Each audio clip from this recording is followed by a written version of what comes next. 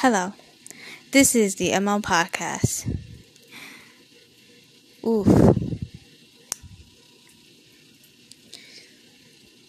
Today's story, we do not continue on the malicious mind of Jericho. Right now, we have a new story. One that seems a little bit more interesting. It's a short story. I don't know how long I'll get into this because, again, it's from a dream. Usually my dreams suck. It's similar to your Desperate Housewife story, in a sense. And it's about a house husband who moves into a new neighborhood with his new hubby and his stepkids. And boy, there's some tea. There is some tea in this. So we begin in a suburban neighborhood in this small town called Crow Valley, and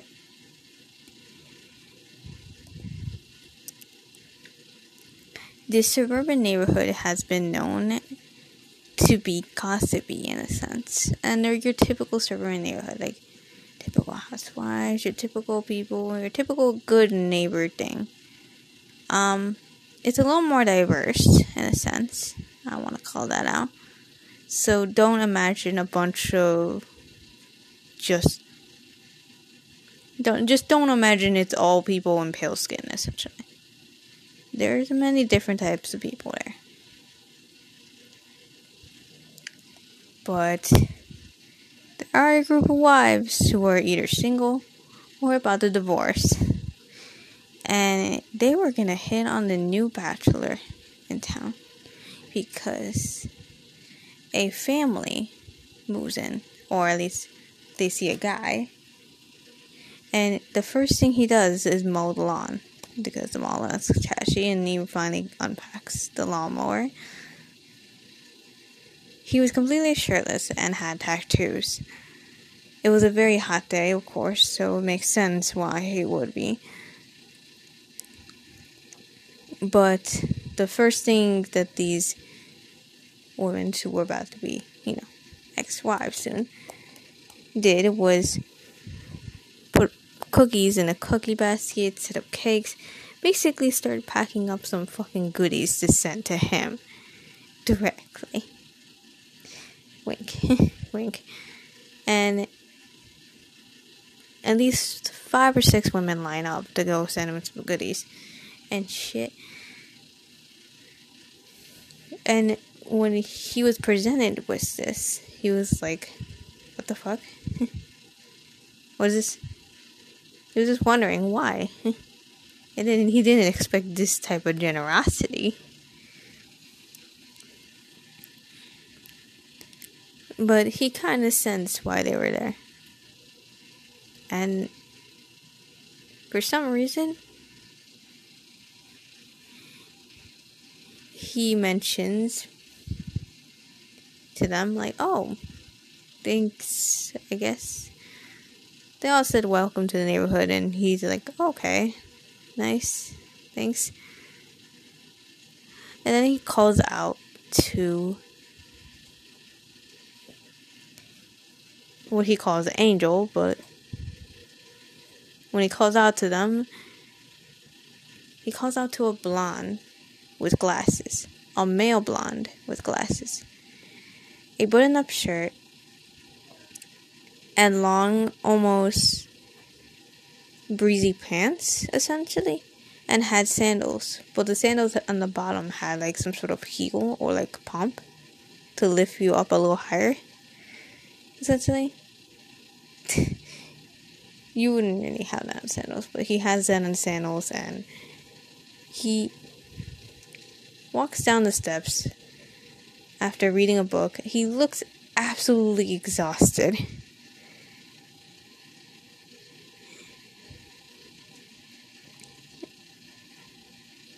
And he was carrying a toddler, the most cutest cutest little toddler in the fucking world. A red-eyed, pale-skinned toddler, with white hair. He's cute. He's so cute. He's so cute. But he's really pale. Like, really, really, really pale. He has a skin condition, which resulted in him being covered constantly. But he looks so cute, and all he's been doing is just eating on a donut, I believe. A small donut. And he's just been nibbling on it. Either way, the blonde looks exhausted. And the guy comforted the blonde and said, like, hey, are you gonna be okay? So the guy took the baby off his hands and told him to go to bed. And then he called out for someone else. Riley, come down here, he cried out. Riley walks down the stairs. You can hear him walk down the stairs. And finally exit out of the house. Take some of these goodies on inside. We'll be returning the plates. And Riley, wow. Low-key, Riley's a cool kid. Riley's the type of kid who will basically draw you a mural. He's that cool kid in art class who draws like beautiful pictures. Really beautiful. Like, he's the one you expect to be like a graphic designer of some sort. Because he has long hair. It's in a braid. He braided the hair, in a sense. And he has two long strands that were like, they're impossible to put in a braid. You know how you have like those two strands on the side that just stick out? Like, for girls or men who have long hair, whenever you put your hair in a braid, you always end up having these few strands that stick out because you can't put them in the braid. Because A, they're too short to do so, but they're also too long to have just dangling there. So you have to either pin it or just leave them dangling there. It's really funny. It's really funny. But yeah, his hair is like that. Also, his eyes. He looks fucking tired too. He has so much bags under his eyes. He has very large bags under his eyes, and it's so funny. It's so funny. He's like, you can tell that kid either stays up long periods of night, either reading comic books, being on his phone, or just drawing. Like, they're the type of kid who wakes up fucking late for school. Like, they come in an hour late, not giving a shit, not caring if they get attention or anything. They're the type of kids that do that. That's essentially what he is. And it's really fucking funny. He has a gray ass sweater. He wears all black in the fucking summer. Okay, did I mention it's summer? In the middle of summer, it's fucking hot. Majority of the people are wearing either tank tops, shirts with no sleeves, light sweaters. It's fucking hot. And this fool's walking outside with a hoodie and some fucking joggers. And some Converse. I'm like, dude, I was stink under it, man. It's like, ooh, the sweat. You probably sweating. That's just such a one. I'm sorry. I had to go Google that. And then there's another kid who wants to come out. Hachiko. Yeah, this Hachiko. Hachiko is essentially Riley's twin brother. And he looks way different from Riley. He has short hair. He's really fucking short. And he doesn't look as exhausted. But he doesn't look like his brother at all. Like, they look... there's a common trope with some people who have twins in their stories. Like, they have to look alike, they have to dress alike, or they'd be the same height. And, you know, there's a commonality with twins where, like, people assume twins have to look alike.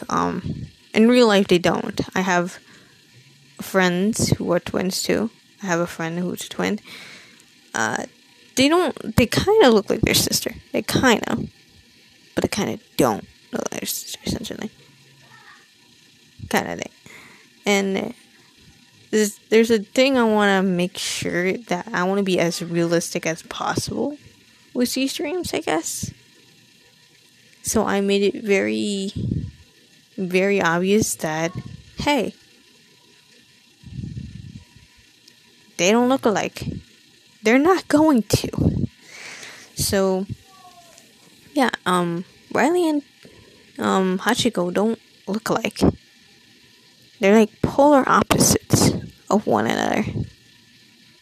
And it's fucking cool. Oof, I'm dropping things. Oof. I'm sorry. But yeah, they're really polar opposites. And,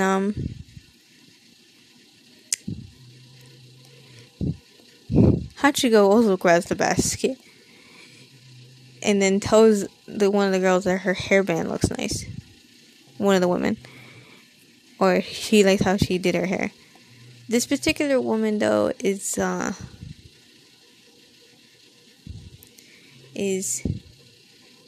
Miss Raymond.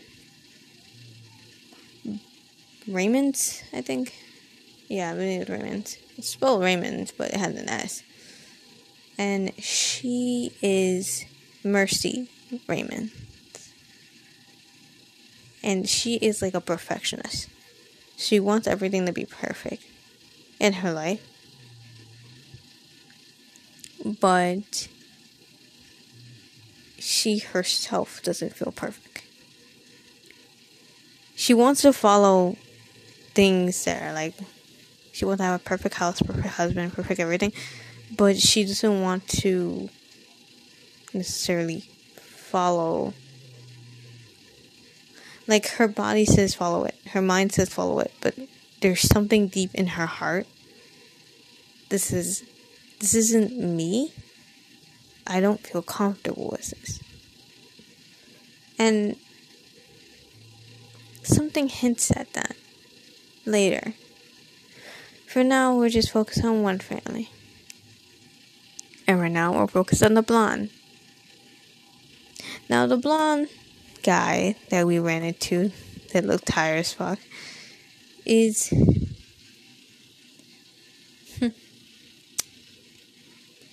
Mika.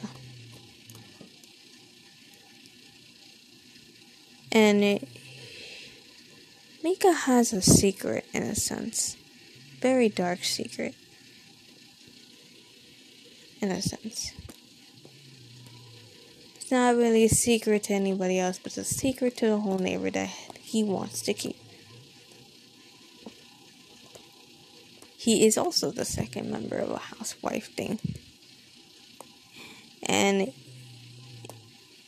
he is a hardworking husband. He works usually in an office. But he tries his best to do as much as he can with what he got in this life.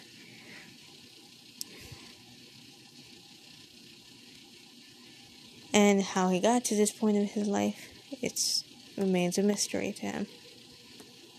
To everyone. Because, you know, we don't want to spit that early. There's another housewife we gotta go see. It's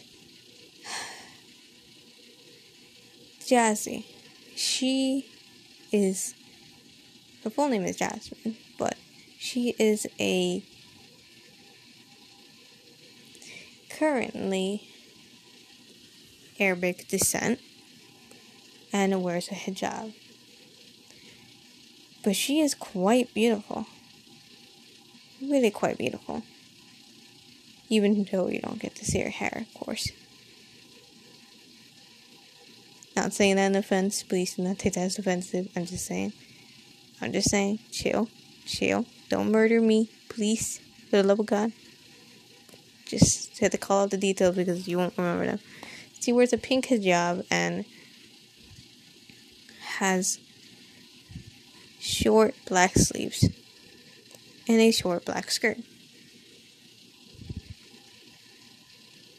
She was wearing an apron covered in flowers and was washing the dishes.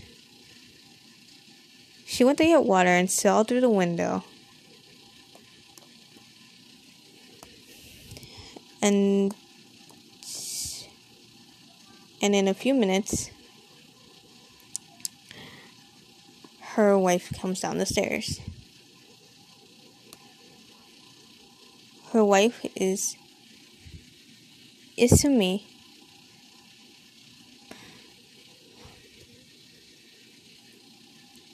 Takahashi.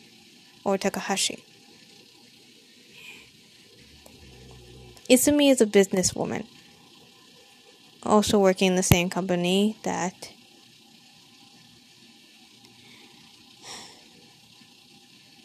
Mika will be working in soon. Sorry, I keep losing track of these characters. And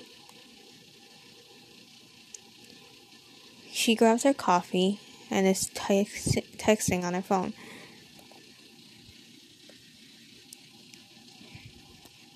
Jazzy turns to her and says, "We got new neighbors."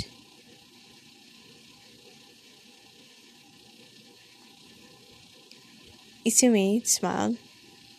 "That's good."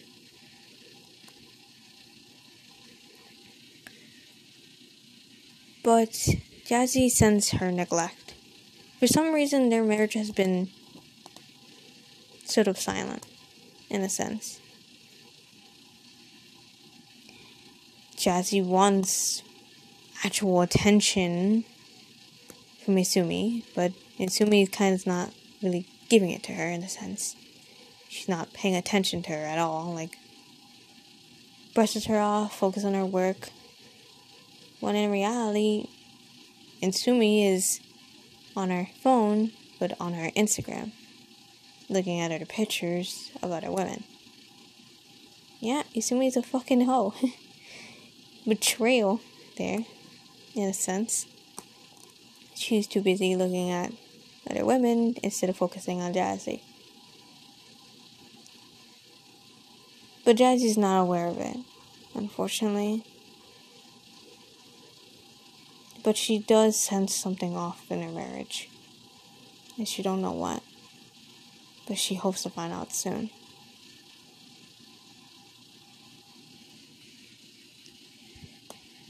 Then we go to our next couple, our last one, the fourth one. And this time,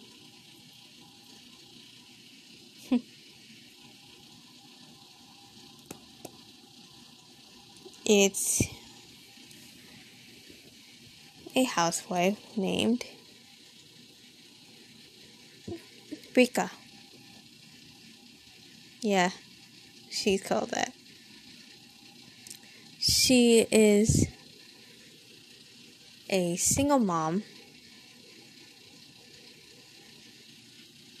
raising her daughter and her baby boy.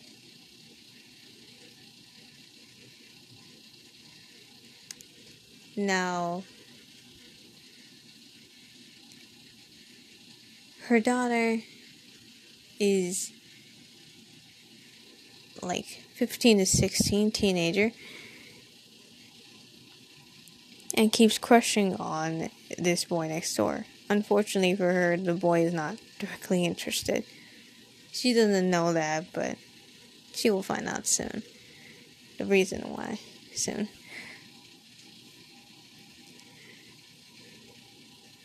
The daughter's name is Julia, and the boy is Nico.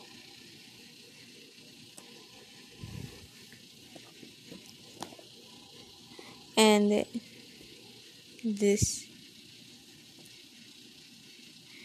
particular day, Rika finally paid attention to the newspaper. She never does. For some reason, she just doesn't pay attention to that. I don't know why. I don't run into that. No one pays attention to the newspaper nowadays, but you should. Because it's an interesting story, and it's really good paper for your bird, if you have one. Rika pays attention to the newspaper and saw that one of their neighbors was missing. Which is strange. She never heard about it before. I guess people were too busy focusing on the new neighbors instead of focusing on one another. Which is strange, but she didn't even mind much. It was a neighbor she didn't know. It was a neighbor who didn't talk to anybody.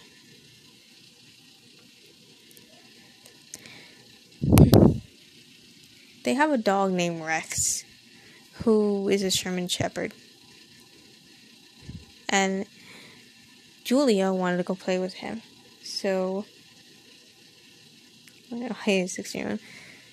You know what happens.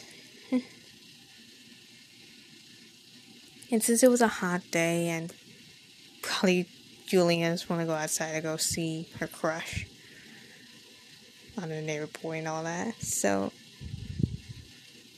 Rika let it. She didn't want to let him outside earlier because she didn't want him to get heat exhaustion because it's hot outside. It's really fucking hot outside. But she asked her to bring water and a bowl of water for her and the dog. At least, like, just to have something cool them down. And to be careful. And, they went outside.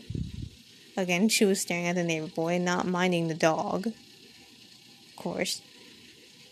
Rex was just sniffing around and all over the ground. And then somebody leaves a fence open. So Rex runs right outside, right across the street, right to the house where that missing neighbor was. That missing neighbor lives. So the dog sniffs around the area and starts sniffing and sniffing all over the backyard. Julia finally noticed when her crush pointed out, like, hey, your dog just left your yard just now. Julia turned around to see that her dog was gone. She wanted to go chase after it. And guess what? Her crush was a gentleman and went along to help her out. He jumped over the fence, and him and his friends also followed to go help her out to get her dog. And then the dog started digging deeper and deeper in the ground for God knows what. But he kept digging and digging, and the scariest shit fucking happened. When he digged, he found something reddish and pinkish. It had a white middle center, and when he kept digging more, and when Julia kept pulling, when Julia got to him finally and pulls him away, she screamed a blood-curdling scream. The boys ran to her rescue finally, and she just cried to her crush's shoulder and shit. And the other guys were like, holy shit. Because the thing they were looking at was a severed arm. It was a severed arm. It had a phone on there. It had a phone on the severed arm. It was clutching a phone. There was blood on the fingernails. There was a bracelet that said Monica on like the back of it, and in the front of it, oh god, in the front of it, it said, "To my darling." The thing is, the German Shepherd digged more holes while it was there, and there was a severed foot and another severed arm.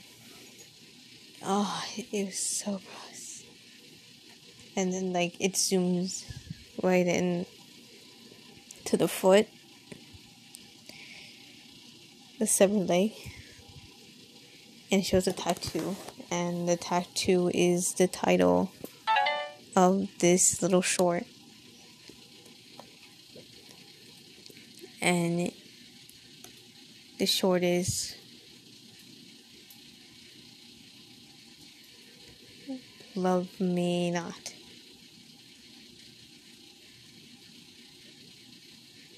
Or otherwise, Love Me Dead.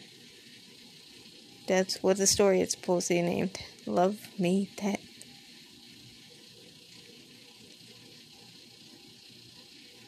Ooh, okay. I wonder if that sends shivers down your spine.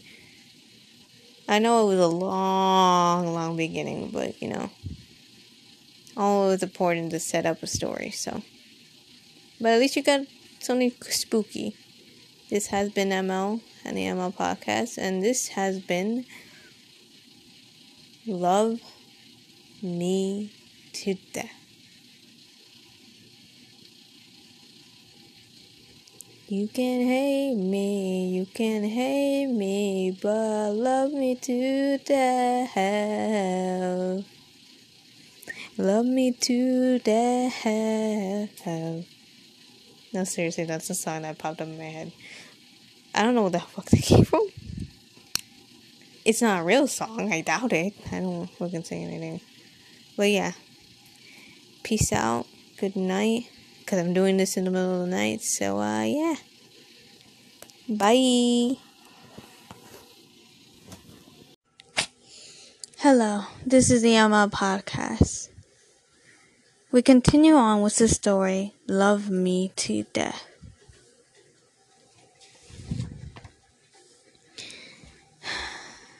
Cops were everywhere. News broadcasts were on the corner side, documenting the news. People were hurt by the news. Some people were very sad. Because this wasn't a type of person who would die in the most horrific way. Her name was Roxy. Roxy Boy.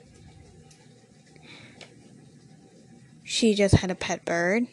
Got one barely. It was a baby bird. The baby lovebird. And she had a normal life. Like, she was a geek. In a sense. She had superheroes at the place. She had cartoon characters all over her wall and picture frames. She had pretty things like plushies on her couch. She worked online, so she was always home to lend a cup of sugar or milk to people. She was actually a very nice person. The neighborhood loved her. What makes even things better, she always had a long line of pets. And oftentimes or not, whenever those pets were to walk away, she'll take it as a sign that maybe the pet wants to be with somebody else. And often gives away pets. Which is okay, I guess, to her. In a sense. To, like, lonely kids who want her pets. She was often really generous. Had, like, a whole freaking closet for her pets. She just took care of animals and was filled with life and hope. She dressed up. She always had these big sweaters. Moxie was a quiet person who would be the least suspected to be brutally killed in such a brutal manner. And knowing that she can be just a random, kind, sweet girl can be killed in Southern Manor kind of scared a lot of people in the neighborhood. Everyone was terrified and had their doors locked, which was a rarity in that neighborhood. I mean, why wouldn't you have a door lock automatically? I mean, come on. Come on. Serial killers, like, come on. We've seen enough serial killer documentaries to, get the idea. Lock your freaking door. But, yeah. Essentially. And it was just heartbreaking to know that. What makes matters worse is she had friends. Jazzy, Rika, Mercy. Heck, even Mika was her friend at some point. They both worked in the same line of work, and they were co-workers at points in time. That's why when Mika heard that Rika, Mercy, and Jazzy had these weird, meeting about it, he actually went out to look for them.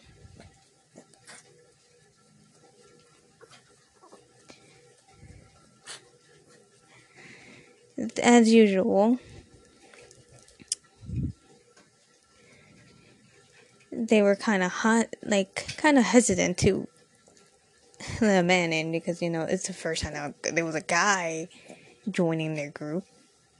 Now that they're had that guy and it was it's like, how you have that friend group and then out of nowhere that one cool chill dude wants to join your group and oh, didn't know you were into this, but come along, I guess. You can join. I mean, we're gonna be talking about weird shit. Are you sure? You sure you're down? Kind of thing. You sure you'll be okay with this? Kind of thing. So, and they were discussing what happened or what's going on. Rika mentioned that her daughter's still having nightmares. Just know this takes place 2 days after the cops have been there. They're still there. It's just 2 days after, because his daughter discovered the body. So just note that. But yeah, and she's still doing struggling with it in her mind. She's traumatized. I mean, who wouldn't be traumatized after seeing a fucking limb? I'm pretty sure I would be scared as fuck. And for those who say, "Oh, I'm pretty sure it's really exciting," or anything, fool, you're finding a severed limb of somebody. It's not exciting. It's traumatic. But yeah, and as they were discussing, Mika always brought up this weird, not really kink, but more or less obsession with stalkers. The two always discuss how they would survive a situation with a stalker because they were watching a movie about a stalker. Which was strange because it was a huge parallel to Moxie's life in some form.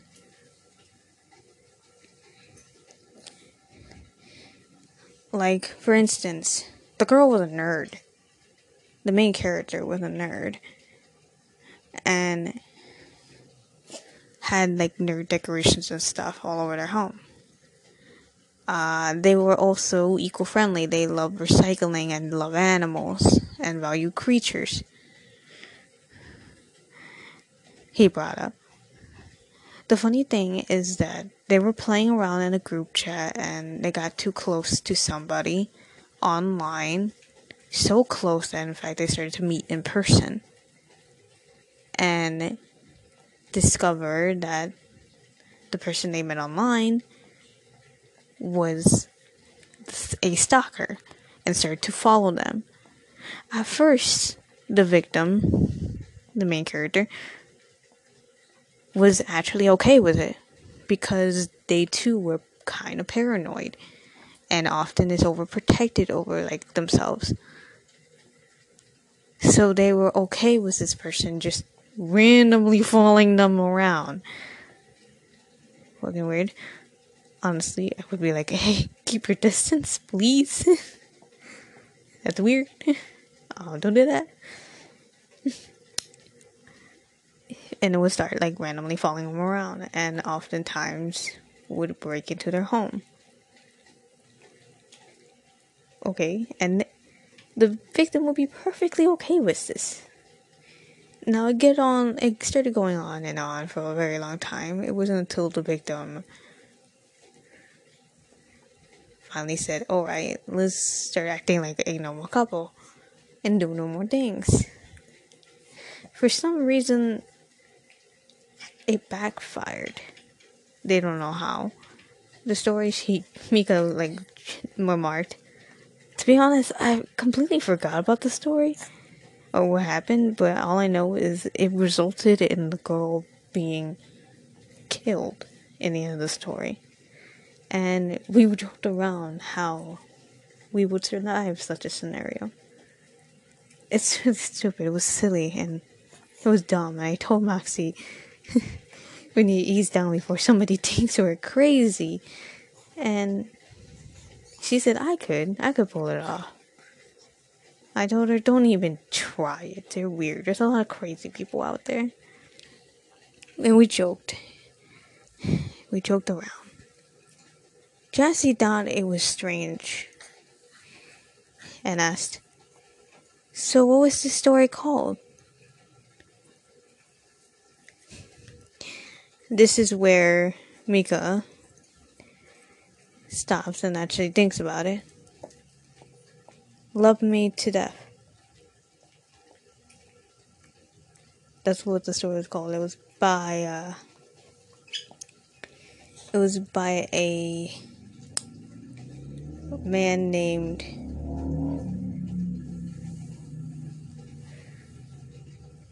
what was his name?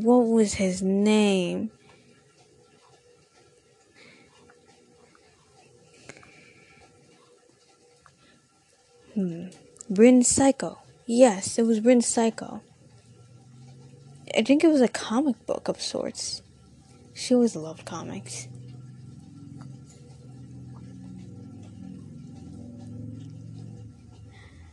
Then I'll know where Rika asked, where did you guys get the book? Exactly. Mika laughed. You can get it at any regular bookstore. I mean, not here, because, it's not one of those nerd types. But if you go to a comic book store, they usually have it in stock. I'm pretty sure you can look it up online. In Audible or something. Matter of fact, I think I know a bookstore nearby here that sells a copy of it. For like, what, $5? It was a pretty cheap book.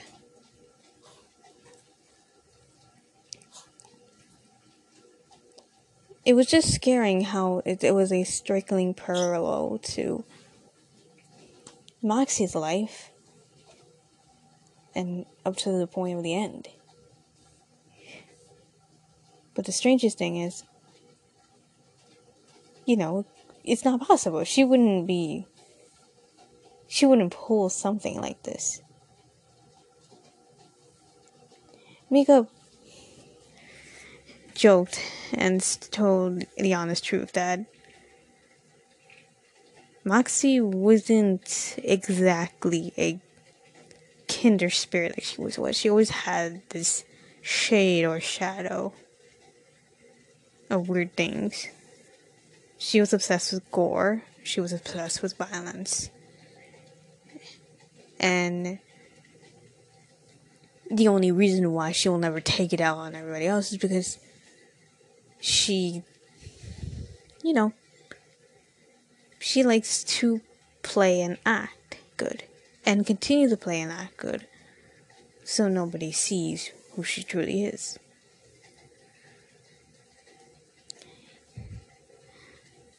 He kept saying that Moxie was sort of, more or less, desired this darkness. Like, she always was sympathetic to villains of horror movies. Every horror movie, she was sympathetic to the villain, stating if they had good mental health, if they took care of themselves more often, maybe they wouldn't be all that bad. Or maybe if the world just accepted them for the way they are, things wouldn't end the way they did. She was always finding different ways to sympathize with the villains, which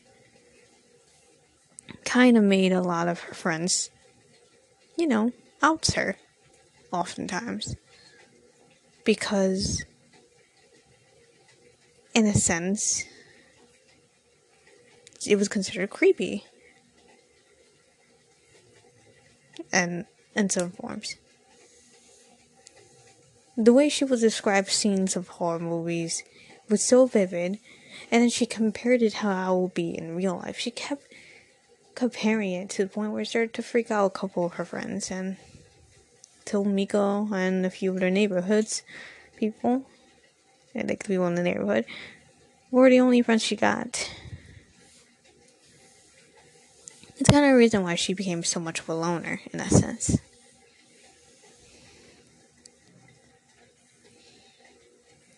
Mercy finally spoke out of all the people that spoke in the room and said, "That sounds very lonely. I wonder how it will feel knowing that you're going to be that alone just because of the way you are."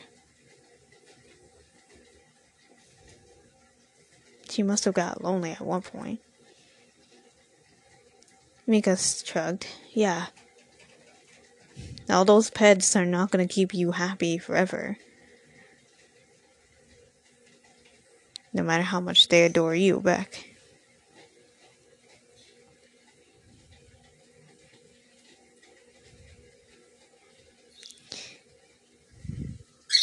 Finally, the realization from that last screech of a bird.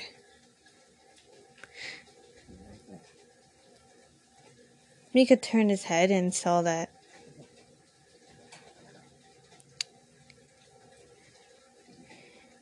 Rika had the bird that Maxie had.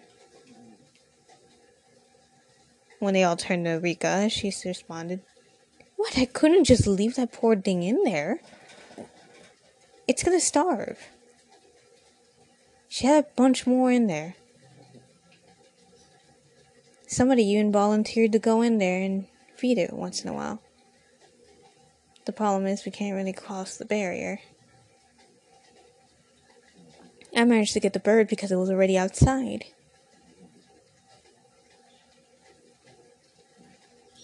The cops cleared it out and said we could just take care of the animals for a bit. We just need to not go inside the house for a while.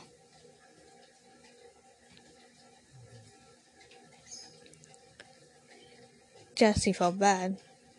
She had at least, 10 pets in there?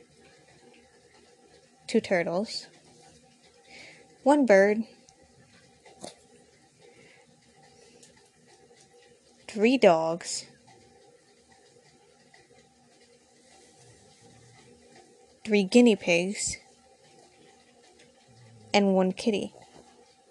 She had a bunch of pets. And they all must have been starving. Fortunately, a few neighbors offered to babysit the pets for a little while until relatives would come and take the house for a while.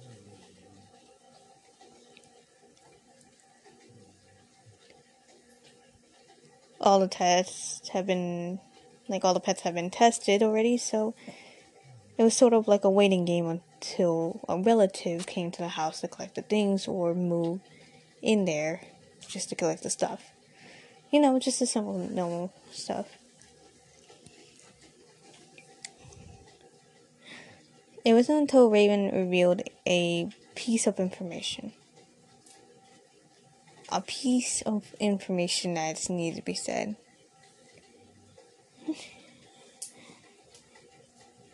she had a brother at one point who has a family. Like just a brother. I know her brother for a while. He's pretty nice. And an actual nice person. It's just that he's kind of weird. You know, like Moxie wears her crazy under her sleeves. This fool wears his crazy as his sleeves. He's just goofy. And just as much of a nerd as she is. He'll be here soon. I think he has a family. I don't know. To be honest, it's been a while.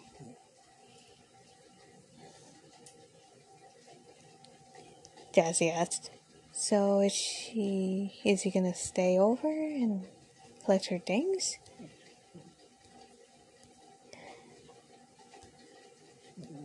From what I've heard, the fashion world has not been doing well for him. He might as well be moving in. Temporary, until he finds a new place. Either way, he's hoped to keep her image alive and continue to take care of her pets. In a sense.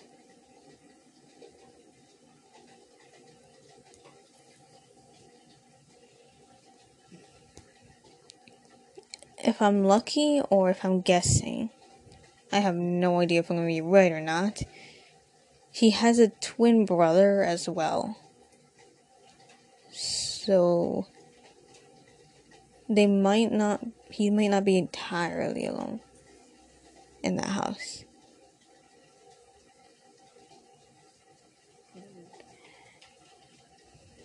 Rika joked, it's not entirely right to,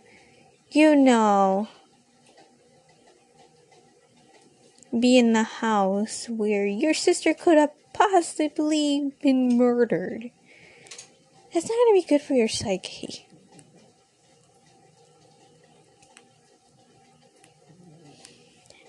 Mercy brings up, if I were them, I would try to figure out how my sister was killed. And how she disappeared for so long without anybody noticing. Think about it. This is a very quiet neighborhood. No one says a peep. People walking around in town. Somebody had to hear something. Jazzy took a sip of her tea. Mercy took a sip of her tea. And Rika and Mika just looked at each other for a moment and thought, hey, that is true. Somebody had to hurt something. How does somebody, like Moxie, disappear somehow in the middle of the night, somehow over time, and nobody goes over to notice? She's friends with just about everyone in the neighborhood. She's sweet and kind. She has pets that wander in and out. How did no one notice anything? I'm pretty sure you can hear somebody getting chopped up somewhere in a quiet neighborhood. Hear somebody screaming, crying for help. How? And it's that how that fuels the constant question. We'll know soon enough. This has been ML. Have a wonderful evening. Hello, this is the ML Podcast. Love me to death.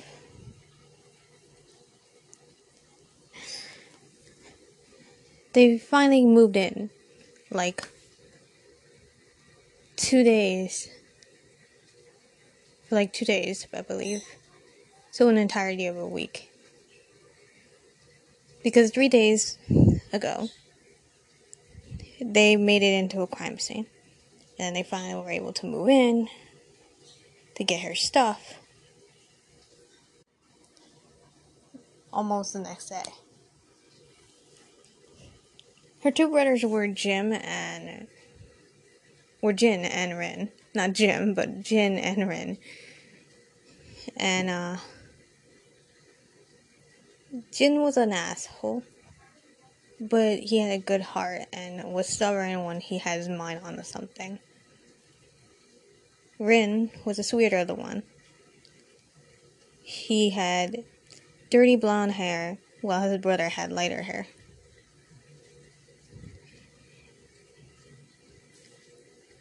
His brother's girlfriend also came along, so she currently lives with them.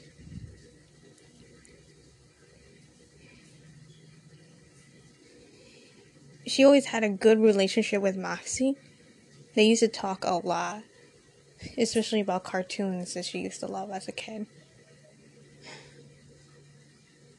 Unfortunately, hearing news of her supposed death, they still haven't identified the body yet, but everybody suspects it's her.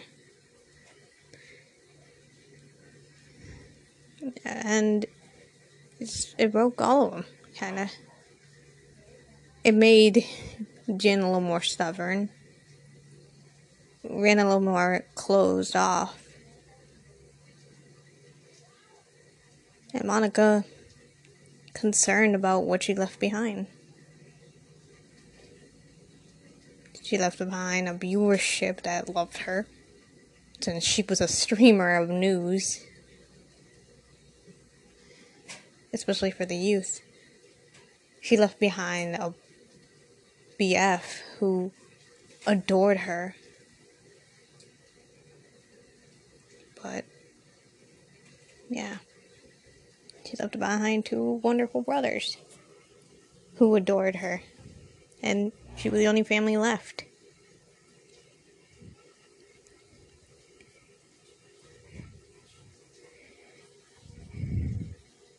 Not surprisingly, 2 days into their move, they got an unexpected news. Monica was watching the news and she immediately called Rin and Jin, and they watched together.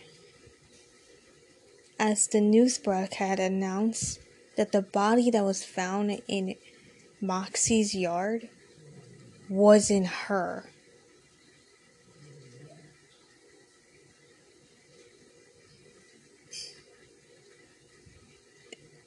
That was a moment of silence, just in sheer shock. There was a body in the yard, but it wasn't her, which is a good thing. But why was there somebody else's body in her yard? The periodical question just kept popping in Jin's mind and Monica's mind, but Rin was just cheering that it was not hers. And he immediately runs to unpack her stuff, or some of her stuff, and just puts them back where they were. He was a mess for the past 2 days. And knowing that it's not his sister, and his sister could possibly be still alive, was enough. But that wasn't all the news. No. That wasn't all the news that popped up in that kind of area. They were saying more as well. And they said they just found Moxie. Yes. You see my birds cheering also? They found Moxie. She's alive. They found her, and she's quite traumatized. Supposedly they found her on the side of the road, covered in rags. They wouldn't release much more detail other than that, because again, privacy issues. But they did announce that they found her. She's at a hospital 2 towns down, far away from them, for some apparent reason. And you can hear people like cheering outside in the neighborhood that they found her. Because again, she was loved. I must cover my bird. I'm sorry. They were happy. They were cheering. The neighborhood people were cheering. People were like in the neighborhood were cheering that, she was okay. She was well loved. It gets even more freaking great news. Rox starts calling Monica. And Monica answers, and who Rox is, Rox is Moxie's BF. It's her boyfriend. And he's like the editor for their online channel that they're on. He does all the editing and sound stuff. And he sets up all the equipment. He's basically the editor. He's like a computer guy. While she does the informative news and does all the research and stuff. Finds all the videos, and all he has to do is edit it. Yeah, they work together. It's amazing. And he says he's at the hospital with her, and he tells Monica the location of the hospital so she can send Rin and Jin to go. He would have called them, but they kind of don't know him, or they just don't remember him. He remembers Jin and Rin, but for some reason, they don't know who he is. Despite him looking almost exactly the same as Inamori does. He hasn't changed a lot. I mean, he changed a lot. Like a shit ton. But he hasn't changed that much. Anyways, but, yeah, Monica tells them, and then, they go to the hospital while Monica stays behind and takes care of, Moxie's and Rox's babies, which is the pets, essentially. They have, like, 2 birds and shit, the turtles, and the dogs. So, she stays behind to take care of her pets. Because these are, like, her babies, and if anything happens to them while they're at the hospital, or in case they need anything, she can go over there and drop off the stuff, essentially. So she's like, essentially she stays behind so she can help out. So that way when she comes back, she has nothing to worry about. Yeah, Monica's considerate like that. She is considerate like that. Like, it's not that she didn't want to go to the hospital. I promise you it's not that. She wanted to go. But, this is Moxie. And Moxie loves her pets more than anything. So, when it comes down to it, she'll stay behind. For them. At the very least. And, yeah. They drive off. And, they can see some people are actually coming outside. Some were crying. And, they see Jazzy. Jazzy was absolutely happy. She was crying, but it was happy tears. Because, oh my god, they found her. And it was absolutely amazing. It felt like a sigh of relief. Like, oh my god, she's safe. She's found. Because, yeah, she was well loved in the neighborhood. Despite her being a nerd and a loner, she was still well loved. She was nice. She was a kind-hearted person. And, her and Rox were, the best couple ever. The people that you will hang around with constantly and shit. But, yeah. It was amazing news that they got. But there's still a lingering question. Why was there a dead body in her yard? And that's the question that peeved over Mika's mind when he called Rox.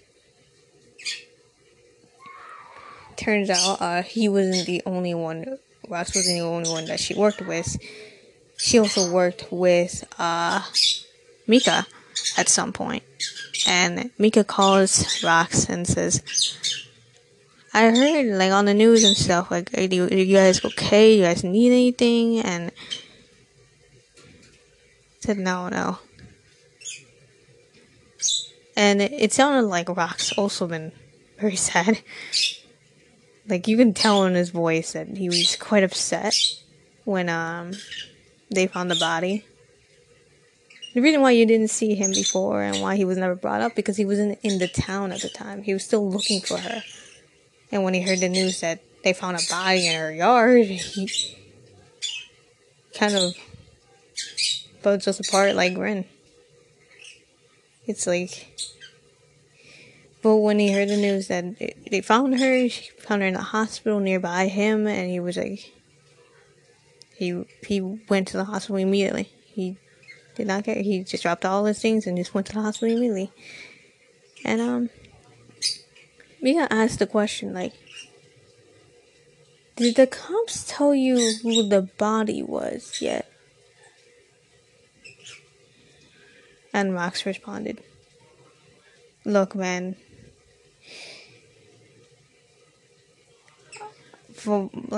Roxy told me something. I don't know if it's panning out yet. I don't know if the cops know. I told them what she said when she was talking to me, but they're still gonna look into it. So we won't get any answers until later. And then Mika responds, okay, then what exactly did she tell you? And his response was, she told me, she more or less whispered it to me, and that it was Juliet.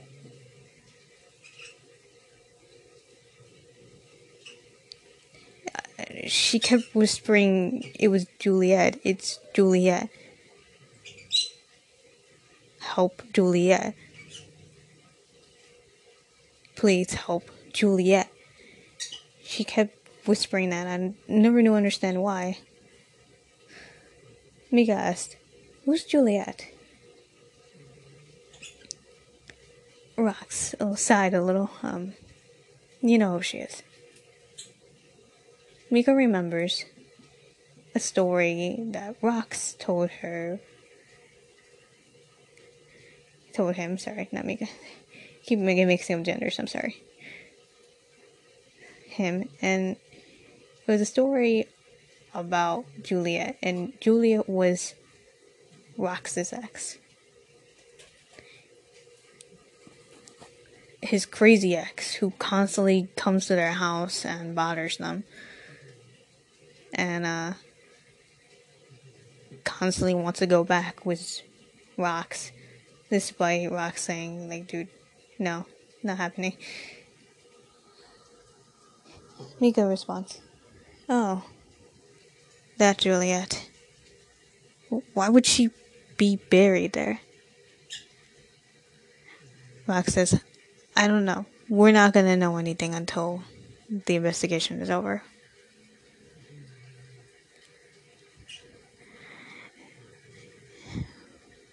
Mika says his warm regards and hangs up the phone and thinks to himself, why would Juliet body, chopped up body, be there? It's a question that's going to remain in their minds for a while. But until then, they can enjoy this moment, this solid relief, this hopeful relief that Moxie boy is safe and sound.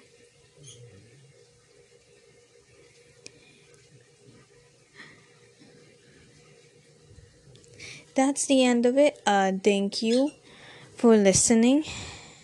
Again, I do not currently live alone, which results in the sounds in the background. You're gonna hear people in the background. You're gonna hear a shit ton of people. You're gonna hear kids giggling. So, I'm sorry for that unfortunate thing. You're also gonna hear animals in the background. Thank you for your patience. Will we know why she was there? Probably in the next episode. Bye-bye. Hello, this is the ML Podcast. Today we'll be talking about Love Me to Death. We're continuing on the story because guess what? Moxie is back. And she's a little jumpy. Even during the question asked to her, she was a little jumpy. But she managed to answer as many questions about Juliet, the person she was most concerned for. Because that was the last person she saw right before she disappeared. And her remains were just randomly found in her yard. Of course, so. When the police questioned her about it, she answered every single question as best as she could. They didn't tell her that Juliet was dead or that they found her in the yard, but they did tell her that Juliet was also missing, so they kind of had to lie because she was already messed up in the head and she was already freaking out. And it wasn't until she was done answering questions that they felt the need to be honest and actually tell her what exactly happened to Juliet. But Rox stopped them before they could say anything. Because, you don't want to fuck her up even more. Mess up her head even more by telling her that. Also, you shouldn't withhold that information, but, it's a tough situation because she was already fucking traumatized. And she was more worried about Juliet than anything else. In a sense. Now, who is this mysterious Juliet? She is Rox's ex-girlfriend. You see, Juliet was kind of crazy. Not too crazy as in, but fucking insane and will kill somebody. More like crazy in the sense where she will ruin your fucking car. She would throw eggs at your house. She was known to harass the shit out of Moxie. And Moxie didn't really have anything against her. Matter of fact, Moxie was okay with her around. It just proved a sense of normalcy. You see, Moxie lived a boring life. She just streamed on her stream and she lived a simple life. And she had a good heart, honestly. So when freaking Juliet comes in here and throwing eggs in her house and shit, she didn't really care much. She was more worried about her. There was an instance where she was egg bombing freaking Moxie's house and then a car nearly hits her. It wasn't until Moxie pushes her out of the way. Moxie broke her leg for that girl who just threw eggs at her house. And the chick still goes at it, but Moxie did save her life. And there was more times. There was a time where the cops were about to arrest her for breaking into freaking Moxie's home. And Mox was like, please don't. I'm pretty sure this was a warning enough. She didn't do it again, but it's kind of one of those things. I think the only time Moxie ever got really pissed at Juliet was the time an egg cracked on her bird's cage, and that's when she got mad. Because, they're scaring her birds, they're her babies. And, freaking Moxie did the most... She did something she will never do, which is grab a rock and flung it at Juliet. Because, hey, us pet moms, we are considered like moms. Except with pets, as you could see. If you can hear my dog. I got you.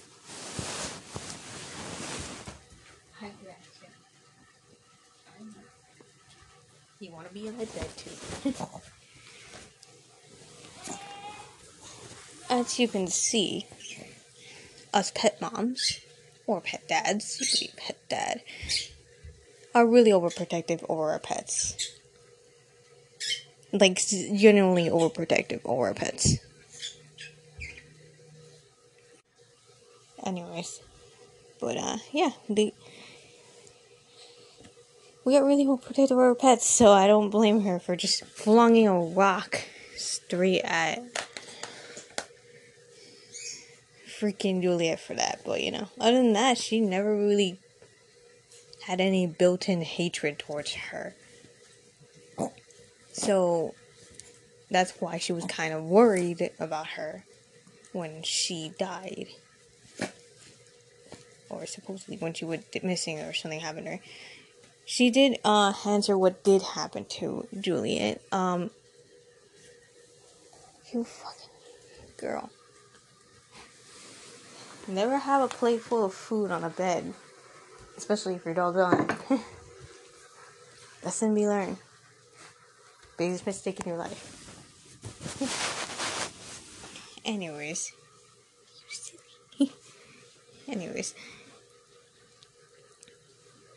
She did mention what happened to Juliet, and what happened was the lights went out. It was a whole blackout on the day she went missing. And, Moxie was in the dark. And then, again, Juliet did something illegal and broke in. And this time, Moxie got scared, but she didn't really fight her. And she was like, Juliet, are you okay? Like, dude, this bitch just broke into your house. And you're asking her if she's okay. But yeah, she was so concerned, like, oh. Like, she thought it was a burglar, like a natural burglar, breaking into her house, but no, it was Juliet, and she was like, when they first, like, met, she was like, oh my god, Juliet, don't scare me like that. She was in your house, I mean, come on. And I guess Juliet dropped her anger and frustration because it turned out the lights out everywhere, and it's not like you can go out. So it was like two people who, I guess, once had like one-sided rivalry working together for like 5 minutes or so. Because they were wandering to the basement. And since freaking Juliet had the only good eyesight, and poor Moxie didn't, she kind of had to guide her to the downstairs, to the basement, in order to turn the lights back on, or see if she could turn on the backup generator that they have. When they went downstairs, freaking,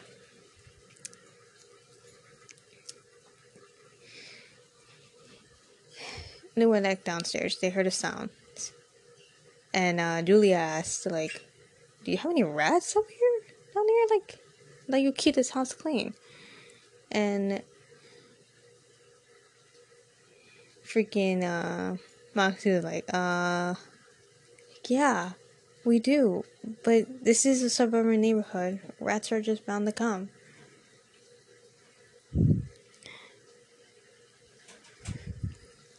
Then out of nowhere, they heard another sound that was like glass breaking. And Juliet actually had a freaking handgun. She had pulled out her gun. And she was packing heat.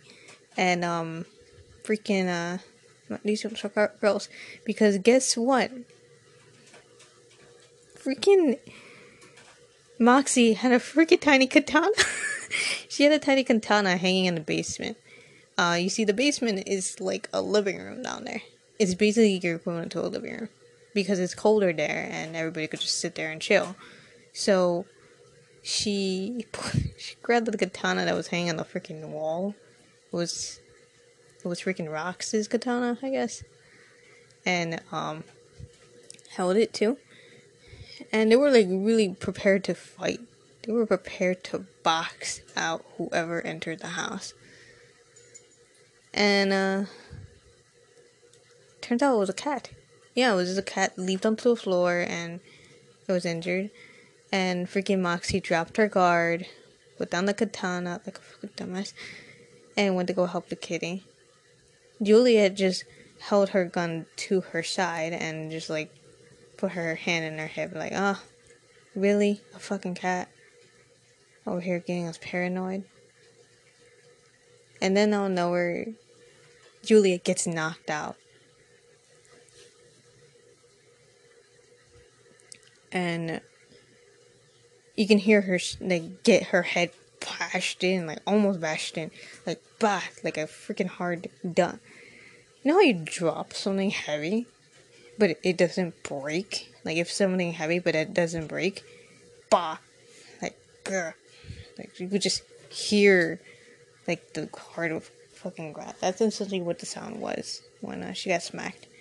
And Moxie grabs her the katana right in her side, and she couldn't see anything. And then out of nowhere, she gets,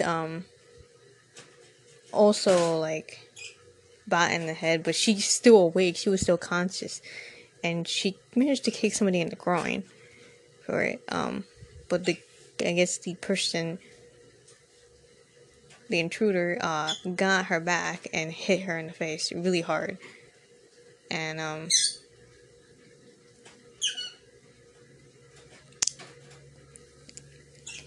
freaking Roxy, not Roxy, freaking, Juliet gets the fuck up. And she tries to be a hero to this once enemy, jumps on the freaking intruder, bites him in the shoulder and the neck, and then, like, this is just not like a flashback, this is not a retelling story. Just know, freaking Moxie's blind, so I'm just telling you this story because, this is her section. And, she gets pummeled to the ground, and, that was whatever was left of, that Moxie can remember. Other than that, she couldn't remember anything because she was bleeding out, and, she could barely see freaking Juliet fighting, and then, like, fucking passes out.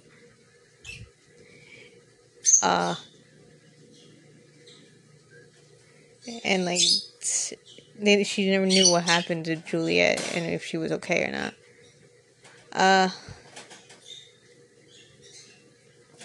Unfortunately, she didn't know what the intruder looked like because, again, it wasn't a fucking blackout and it was in a basement. It was just nothing there. Like, literally in a dark-ass basement. The only glimmer of light was a fucking window. A small window. So, yeah, she couldn't really see anything and know what he looked like. But she did hear his voice. She told the police, and she would remember it if she heard it again. And, then I don't know, they asked her questions of, like, where the hell were you? Or, like, where were you gone for 2 months? And, she explains that she was in a wooden box of sorts and was being fed from the top of the box. The thing is, she couldn't see who was feeding her because, again, she wore glasses, alright? And she had really bad eyesight. So she could only see blur, but she did see the person's hand, kind of, maybe? So it was kind of difficult to point out. She couldn't see their face, but she had to squint real hard to see a logo for a factory of some sort. Muffin factory. It's what her father used to work in. But she don't know anything else other than that.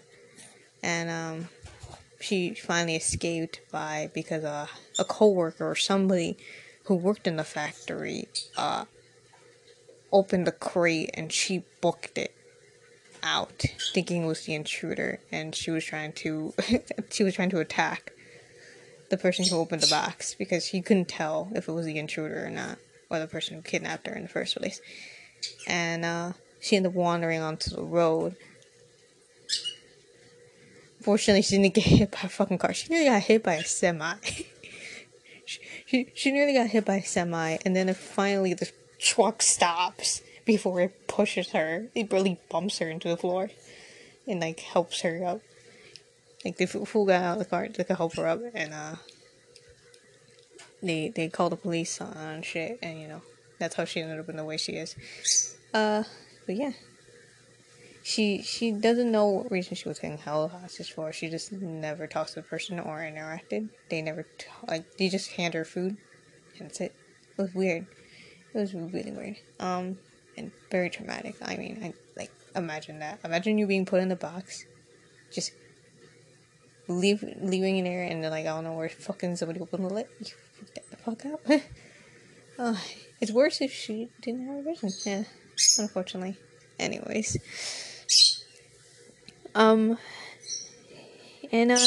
Yeah, when she gave that information to the police, I guess they didn't really have much to work on, but at least they have some sort of like sense of like how to get the suspect. They just need her to listen to him again and see if they can spot him. I guess they just don't really have much of a suspects other than going back to the factory and stuff. While they're doing the investigation, I guess, they were done asking her questions and shit, a few days, well, like 2 to 3 days,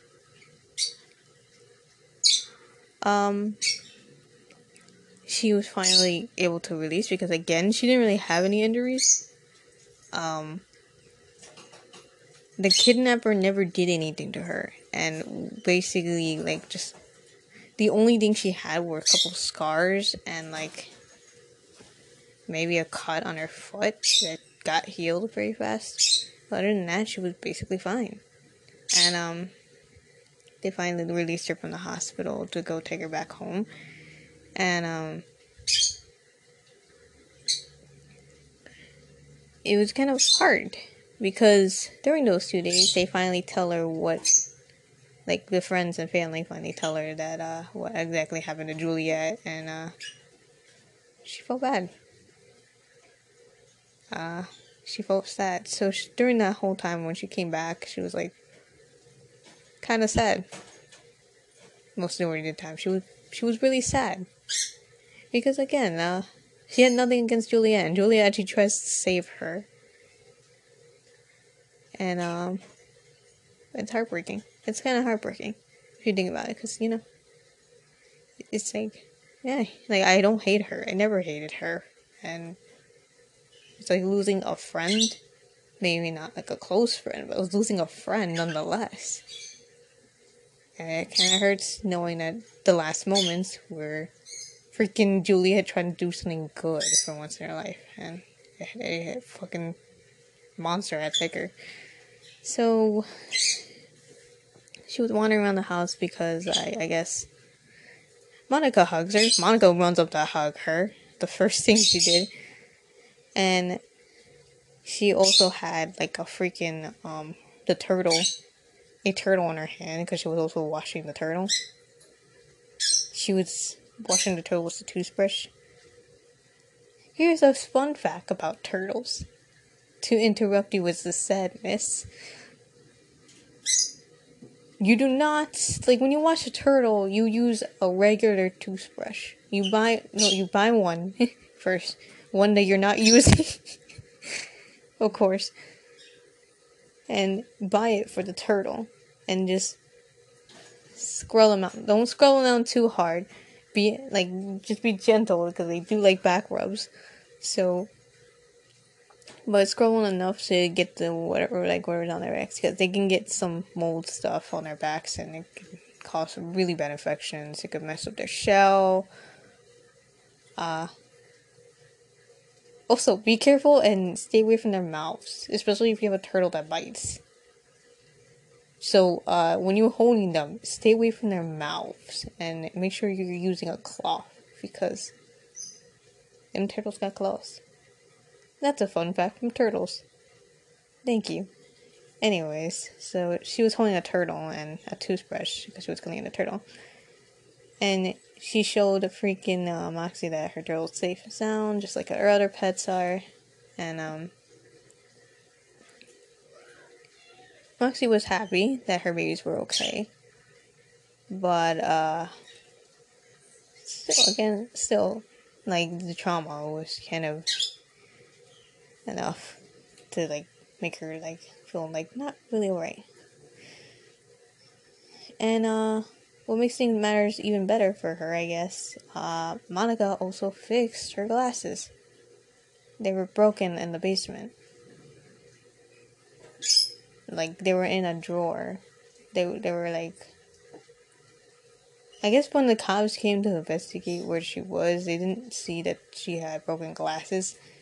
They were pushed underneath the drawer cabinet when she was cleaning. And I guess Monica picked them up and tried to fix them. She changed the lens and everything. When Moxie put them on, she can see that Monica changed a lot. Her brunette hair is now blonde, and it's like a dirty blonde. Kind of brunette, dirty blonde kind of hair. And she wore a tank top majority of the time. And sweatpants. I'm like, basic. Basic is beautiful. She still was pretty. And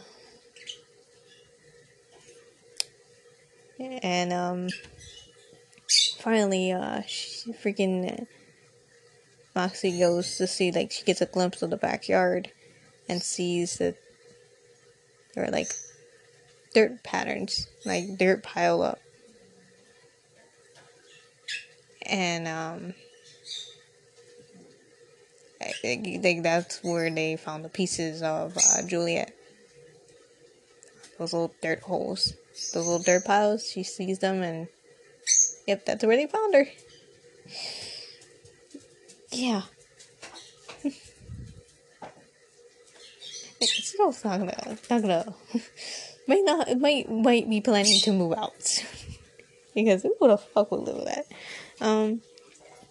And she just thought about the last moments of Julia and, like, the flashbacks of her, like, literally attacking the freaking kidnapper. And seeing, like, at least her getting pummeled to the ground. And then just seeing the dirt. And she finally fell on her knees and started to cry. And everybody had to comfort her and stuff. It was quite a sad moment. It was quite a sad moment. Again, she never hated the person to begin with. And always considered them an acquaintance. At times. So the factor that this person just, like, dies a few moments after you finally had, like, a moment of, you know, just normalcy, like, oh, like, you finally see eye to eye, and only to have your quote-unquote rival just kick the bucket after you had a moment of, like, seeing eye to eye. It's just... It hurts. It hurts. And you would say, oh, I always hated my worst enemy, or I hate my worst rival. But just know, when you finally see eye to eye, and you finally get to know them, and then all of a sudden they leave this world, they just leave you behind. That's some that's some demon slayer shit. Because you know they hit you, especially with the latest movie. They hit you. For those who haven't seen the Demon Slayer movie, you're gonna fucking cry. Make sure you get some tissues, because you're gonna fucking bawl. You're gonna cry. If you don't cry on this, you're gonna cry on that. Because every moment you spend with a person, you don't know how long you got. So, be welcoming, not to every fucking stranger. Please, just don't. But be welcoming and open-minded. Because in a few moments, you can either go, or they can go. And, yeah, that's the message in the story. Like, a few moments. I'm sorry for that screaming. A few moments, you can lose somebody. It could be somebody you love or somebody you hate. So try to be open-minded to that. That is the ML Podcast. Have a good evening. Hello, this is the ML Podcast.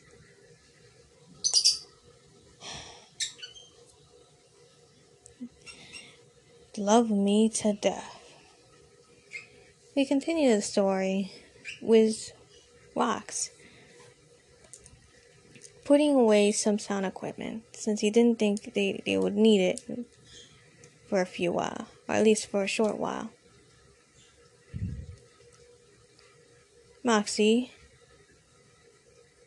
told him to stop. Why are you putting all this stuff away? Rox responds, because you kind of been through a lot, and we just need to stay away from it for a bit. Focus on your recovery. We won't be off for so long.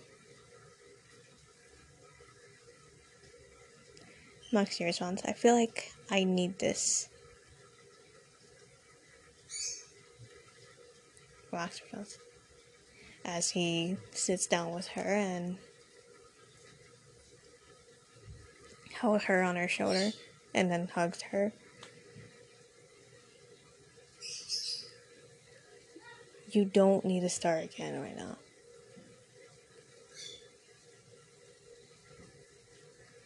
It's too much pressure. And then there's going to be so many questions, and they're going to have to stop bothering you over it.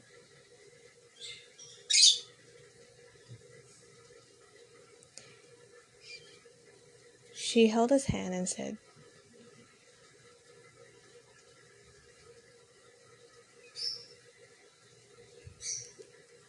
I'm much stronger than you may think. And they need me more.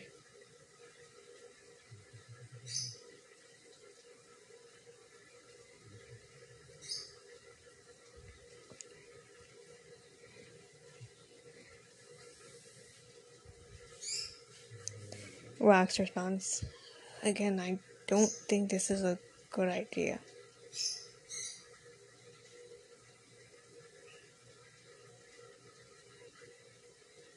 Moxie pleaded,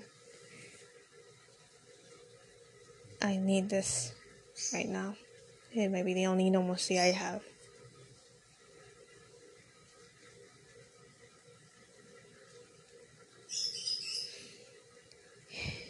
He shrugged. Fine. But we start next week. Not this week. Alright? Give yourself a few days.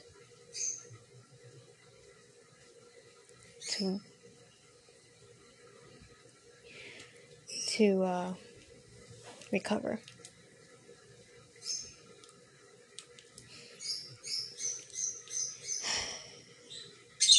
Their relationship can best be described as the nerd and the goth, in a sense. Freaking,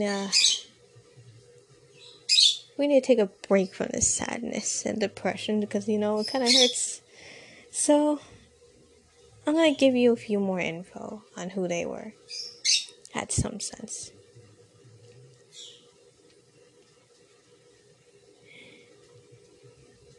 Or who they are. Before, they were just known as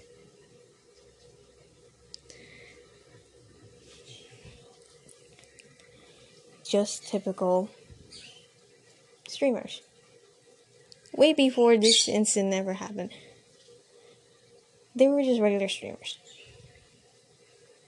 They post videos about news, local news, like pageant, cake eating, simple stuff. They also do movie reviews on horror movies, freaking animes, cartoons, and what got the majority of them together was the fact that Rox had a crush on Moxie after they started this thing. They were originally best friends and often had sleepovers together. They often talk a lot. Rox used to do her hair because he always liked to play around with hair. They paint each other's nails. It was just, they were able to have fun together. And at first, Moxie wasn't really interested, but she didn't want to reject her best friend. And she didn't want to embarrass her best friend or do anything to shame them. So she agreed to go on a date. And something clicked. Their friendship grew. And over time, they were confirmed, but they started to build on a relationship, in a sense. Especially after Rox came out, it was just basically freaking heaven to them, like a heavenly relationship. It was a relationship built on trust and work. Built on trust and just work. And if Moxie didn't take the chance, she would never got the way she was. Yes, she was a loner. Yes, she was by herself. But with Roxy, she never felt so alone. She calls him Roxy sometimes. Get it? Roxy and Moxie. But he was truly her strength in some sense. And just like Moxie feels like Rox is his strength. And Rox felt like Moxie was absolute freaking angel and an absolute queen. Let's just say I will go on a full-fledged banter on Rox's character design. I'm sorry for the birds. First of living with animals. Never a quiet moment. Never a dull moment.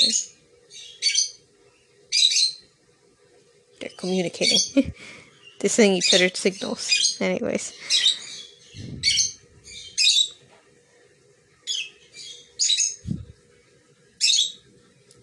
Okay. Anyways. So.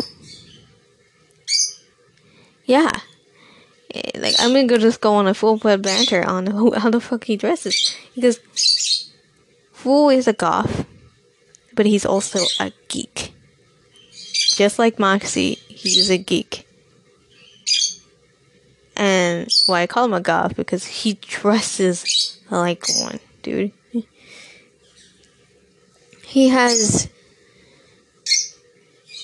like, those jeans that are ripped, that have holes in them, like the ripped jeans. He often is either wearing a hoodie, a black hoodie, or a black shirt with a skull on it, or like a band tag or something. Last time he had a horror movie thing on it. He often wears shirts with different like horror movie or gut, like blood design, because he's a weirdo about gore. And when I mean a weirdo, I mean obsessed with gore and violence. Like, he doesn't watch a movie that's chill unless he's watching it with Moxie. Other than that, he'll sit through that movie. Like, you want him to sit through freaking Sharknado, you have to get Moxie to watch it too. You won't watch it unless Moxie watches it.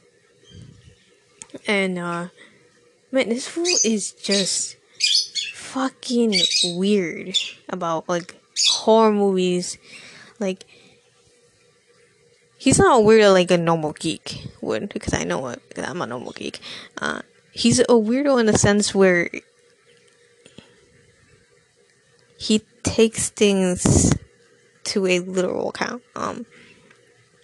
Like, say if there's a scene where a person's getting their head chopped off or something, he would say that's fake because when you chop off a real hand, it's like breaking through the bone and meat, and he would get into full fucking detail on how to sever somebody's arm for an hour.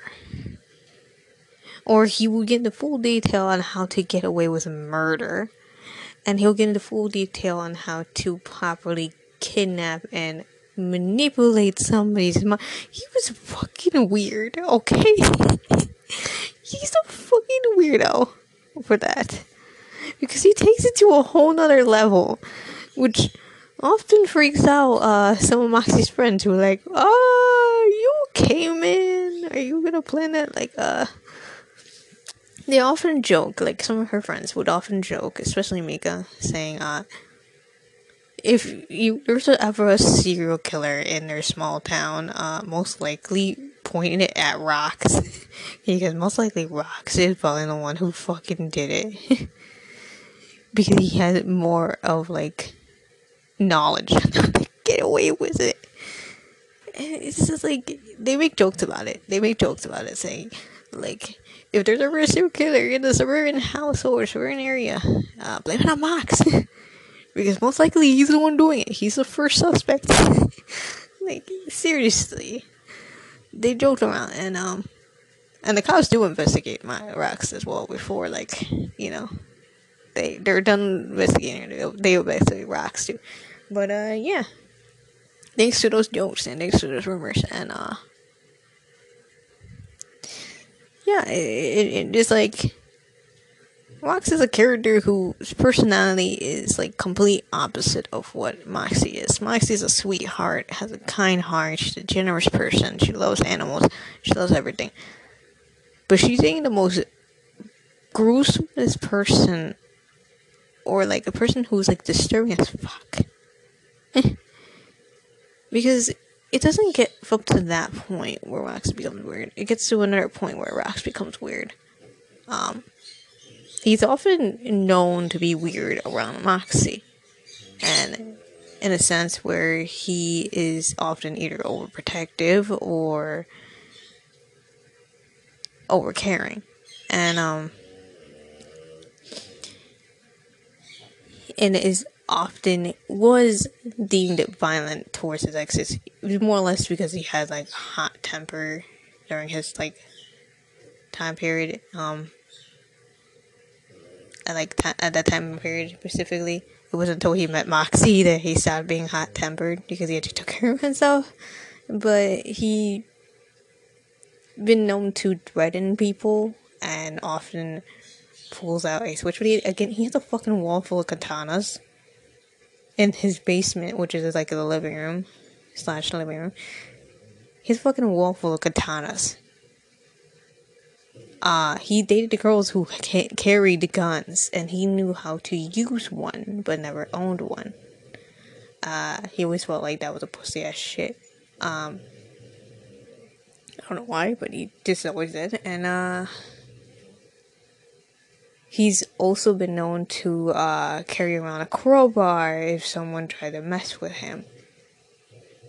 He's also been known to have a habit of, like,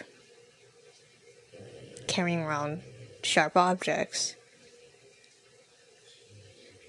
And he's been known to also do something creepy towards Moxie that's fucking creepy. I mean, if you have somebody who does this to you,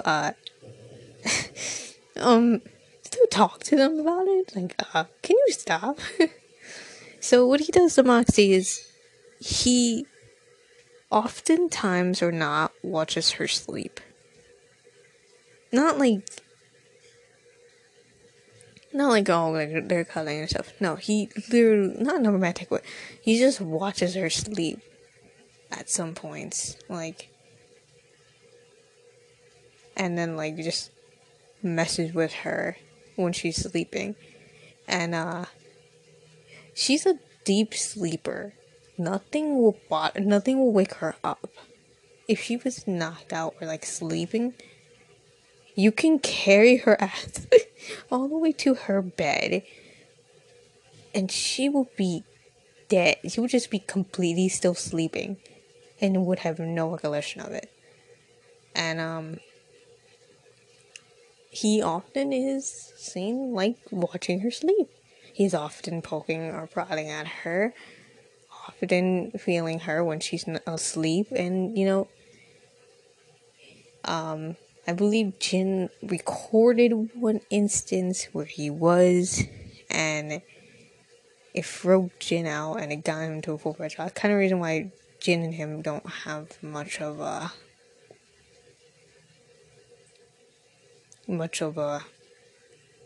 there's a reason why there's hate. Underlining hate or anger. It's more or less because Jin is also like overprotective of his sister. So he's like, the fuck? You weirdo? And it's just, it's kind of one of those things. There was one point where he's seen playing around with a pocket knife of his by Monica, and Monica, like, he was goofing around with Monica, and I think at one point, and he just walks up to her and just pretends to shank her, and like, and she starts getting scared because, again, he's holding a real knife, and she starts getting scared and like, hey, stop doing that, like, don't do that, please. And he just plays around with her, and I guess she trips and she freaks out and she just leaves.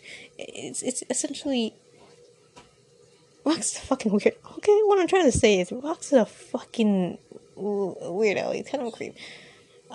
So it's kind of shocking for everyone to see Moxie dating this dude or hanging around this dude for like a long time, or like just seeing this dude like affectionate, because they know who the fuck he is. You know he's a fucking weirdo.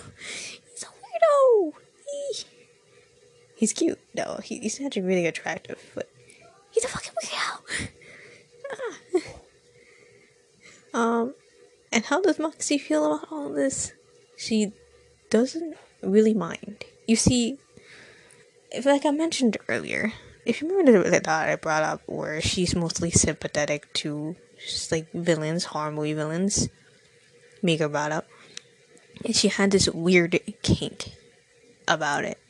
It's not like a kink, but like a thing about like horror movie villains or creepy villains or people who come off as disturbing or unnerving. Like, she has a weird sympathy or empathy part for them, in a sense. And that's kind of the reason why like people ask her like, why you still date this fool? Like, because in her response she's like, I love him, I care about him. And but like secretly Mika knows that it's kind of weird kink that she has. So essentially it makes sense why she would date him from a mental level, because she likes that stuff. But like, there's gonna be a point in some sense. Either way, it's her business, not her business, her character business. But yeah, oftentimes, and he's really nice though. He's really nice. He's a really nice, generous person still. I know I'm talking saying he was a fucking weirdo and creep. He is. He's a fucking weirdo and creep. But only towards Moxie. For some pure reason, he doesn't do that shit to anybody else. Like, he doesn't scare and harass the friends like much. He's just weird like that. And he's creepy in the sense where he's only creepy towards Moxie, and I guess he knows. I guess there's some mutual agreement on that, but yeah. And he often comes off as nice, or often over like caring. He's weird. Anyways, they go downstairs because guess what? Freaking somebody was calling Moxie, and Moxie goes on the stairs, and she picks up the phone, and she hears a male voice sounding similar as the one from The Intruder. And this one said, "Hi, baby.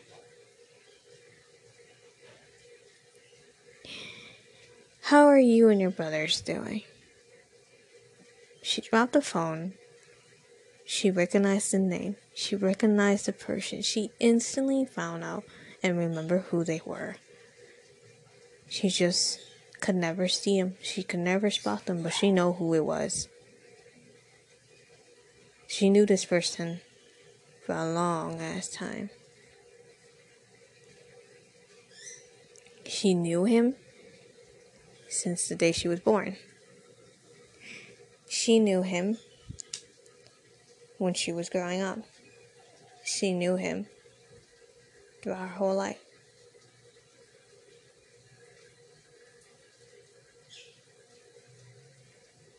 She hung up the phone and then immediately called the police. She told them a name. But we'll save that for the next one. I got you with a cliffhanger. I'm pretty sure y'all you solved it through the dialogue, but I got you with a cliffhanger. Have a good evening. This has been the ML Podcast. Da da da da da da da da da da da da.